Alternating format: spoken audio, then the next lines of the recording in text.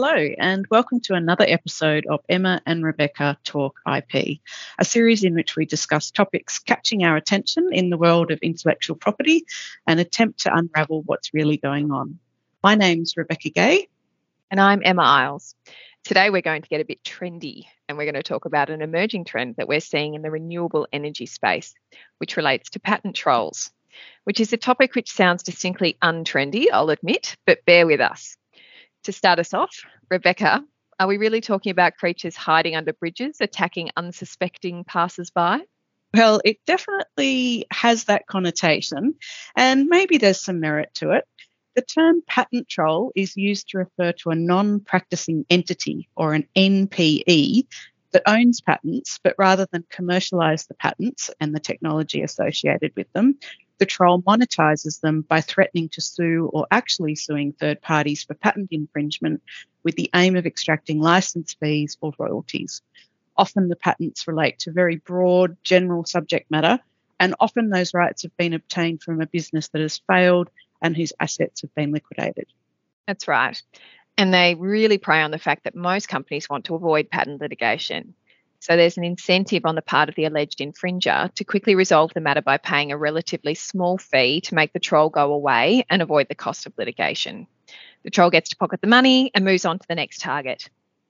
Using the patent system in this way is considered a form of extortion by many and is a long way from the intention of the system, which is to reward and encourage innovation. With patent trolls, it's often innovative companies that are the targets, though, aren't they, Rebekah? They are, and historically the targets of patent trolls have been the big tech companies, so Amazon, Google, Apple, Samsung, Facebook. Both Apple and Samsung, for example, have been sued in the US for patent infringement in relation to a number of different features in their products, including mobile apps, fingerprint detection technology, and more recently the technology that's used in mobile phones for facial biosecurity information. And the last of those is actually the subject of current litigation in the Australian Federal Court. Apple was sued for patent infringement late last year by a company called Charter Pacific Corporation. That case centres on whether two patents owned by Charter Pacific, which Apple says are invalid, are infringed by Apple's Touch and Face ID technology, which uses biometric data to unlock devices. Charter Pacific has also sued Apple in the US, where it's also launched an action against Nokia. Now, we should say that while the term patent troll has been used in relation to Charter Pacific, the company itself has rejected this classification and emphasises that although it is an investment company that does not practice in the space, it bought the patents in question with the intent of licensing and joint venturing, not litigating. And while certainly tech companies remain a likely target for patent trolls, we're starting to see the emergence of new targets. The obvious place to start here is almost any company that uses technology in its business activities. And given the ubiquity of technology integration within businesses, the number of patent troll targets also increases. And we are certainly seeing trolls target businesses outside of the technology sector through the use of IT-related patents that cut across a myriad of technologies, from ordering systems to check-in apps. And that takes us to the renewable energy space, where, Rebekah, we've seen a whole heap of new potential targets emerge. Yes, absolutely. This really is an area that seems ripe for patent trolls, and there's probably a number of reasons for that. The first is that Australia, particularly for many years, has seen a relatively high level of patenting in certain areas of green technology. So technologies related to carbon capture and storage, low carbon hydrogen, flood and coastal defences, green buildings, and heat pumps and offshore wind power. We can see that in recent reports by actually the UK's IP office, who have analysed worldwide patenting in the 10 areas identified by the UK government for a green industrial revolution. And we can see that for the technologies in these areas, the level of patenting in Australia is actually quite a bit higher than you would expect, given the absolute levels of patenting in Australia. So we've got a lot of patents, and at the same time, some of them have been filed quite early in the life cycle of the given technology, which means that they can cover quite broad concepts or foundational aspects of the relevant technology, which are likely to be used by many people looking to move into that technology space. And while you might think that means Australia is overachieving, the potential downside of that is that if patent trolls manage to get their hands on patents for broad or foundational technological solutions, it becomes a fertile hunting ground for them.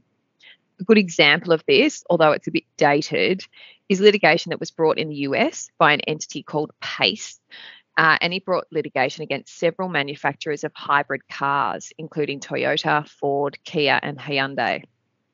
PACE holds patents for some core aspects of hybrid electric technologies, and as a business is entirely focused on patent litigation with much success.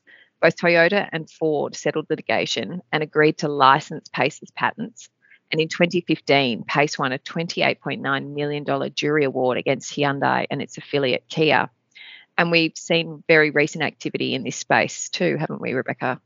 Yeah, we have. We've definitely seen non-practicing entities that are active in the green energy space and looking to take advantage of the energy transition.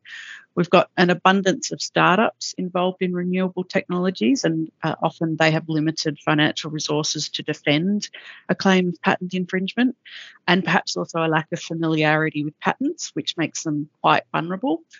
So a claim for patent infringement against even a quite well-capitalised startup has the potential to be financially crippling. So settling a claim brought by a patent troll may well be far more attractive than trying to take them on.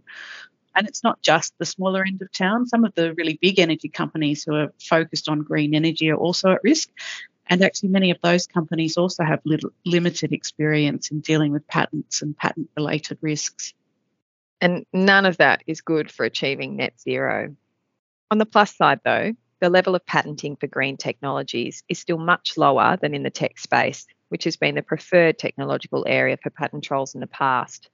Also, many of the patentees in clean energy technologies are large multinational companies that are actively using the technologies in question. So the potential for patent portfolios to be bought from failed companies and used to troll others is much less at this point.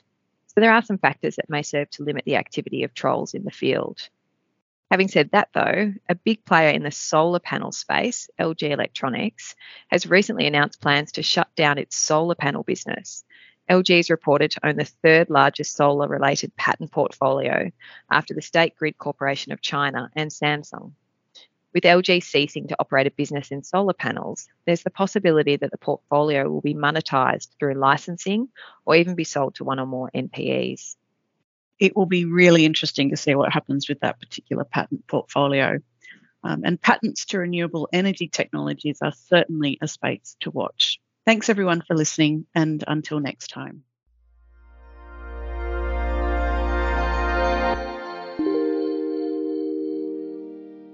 You have been listening to a podcast brought to you by Herbert Smith Freehills. For more episodes, please go to our channel on iTunes or SoundCloud and visit our website herbertsmithfreehills.com for more insights relevant to your business.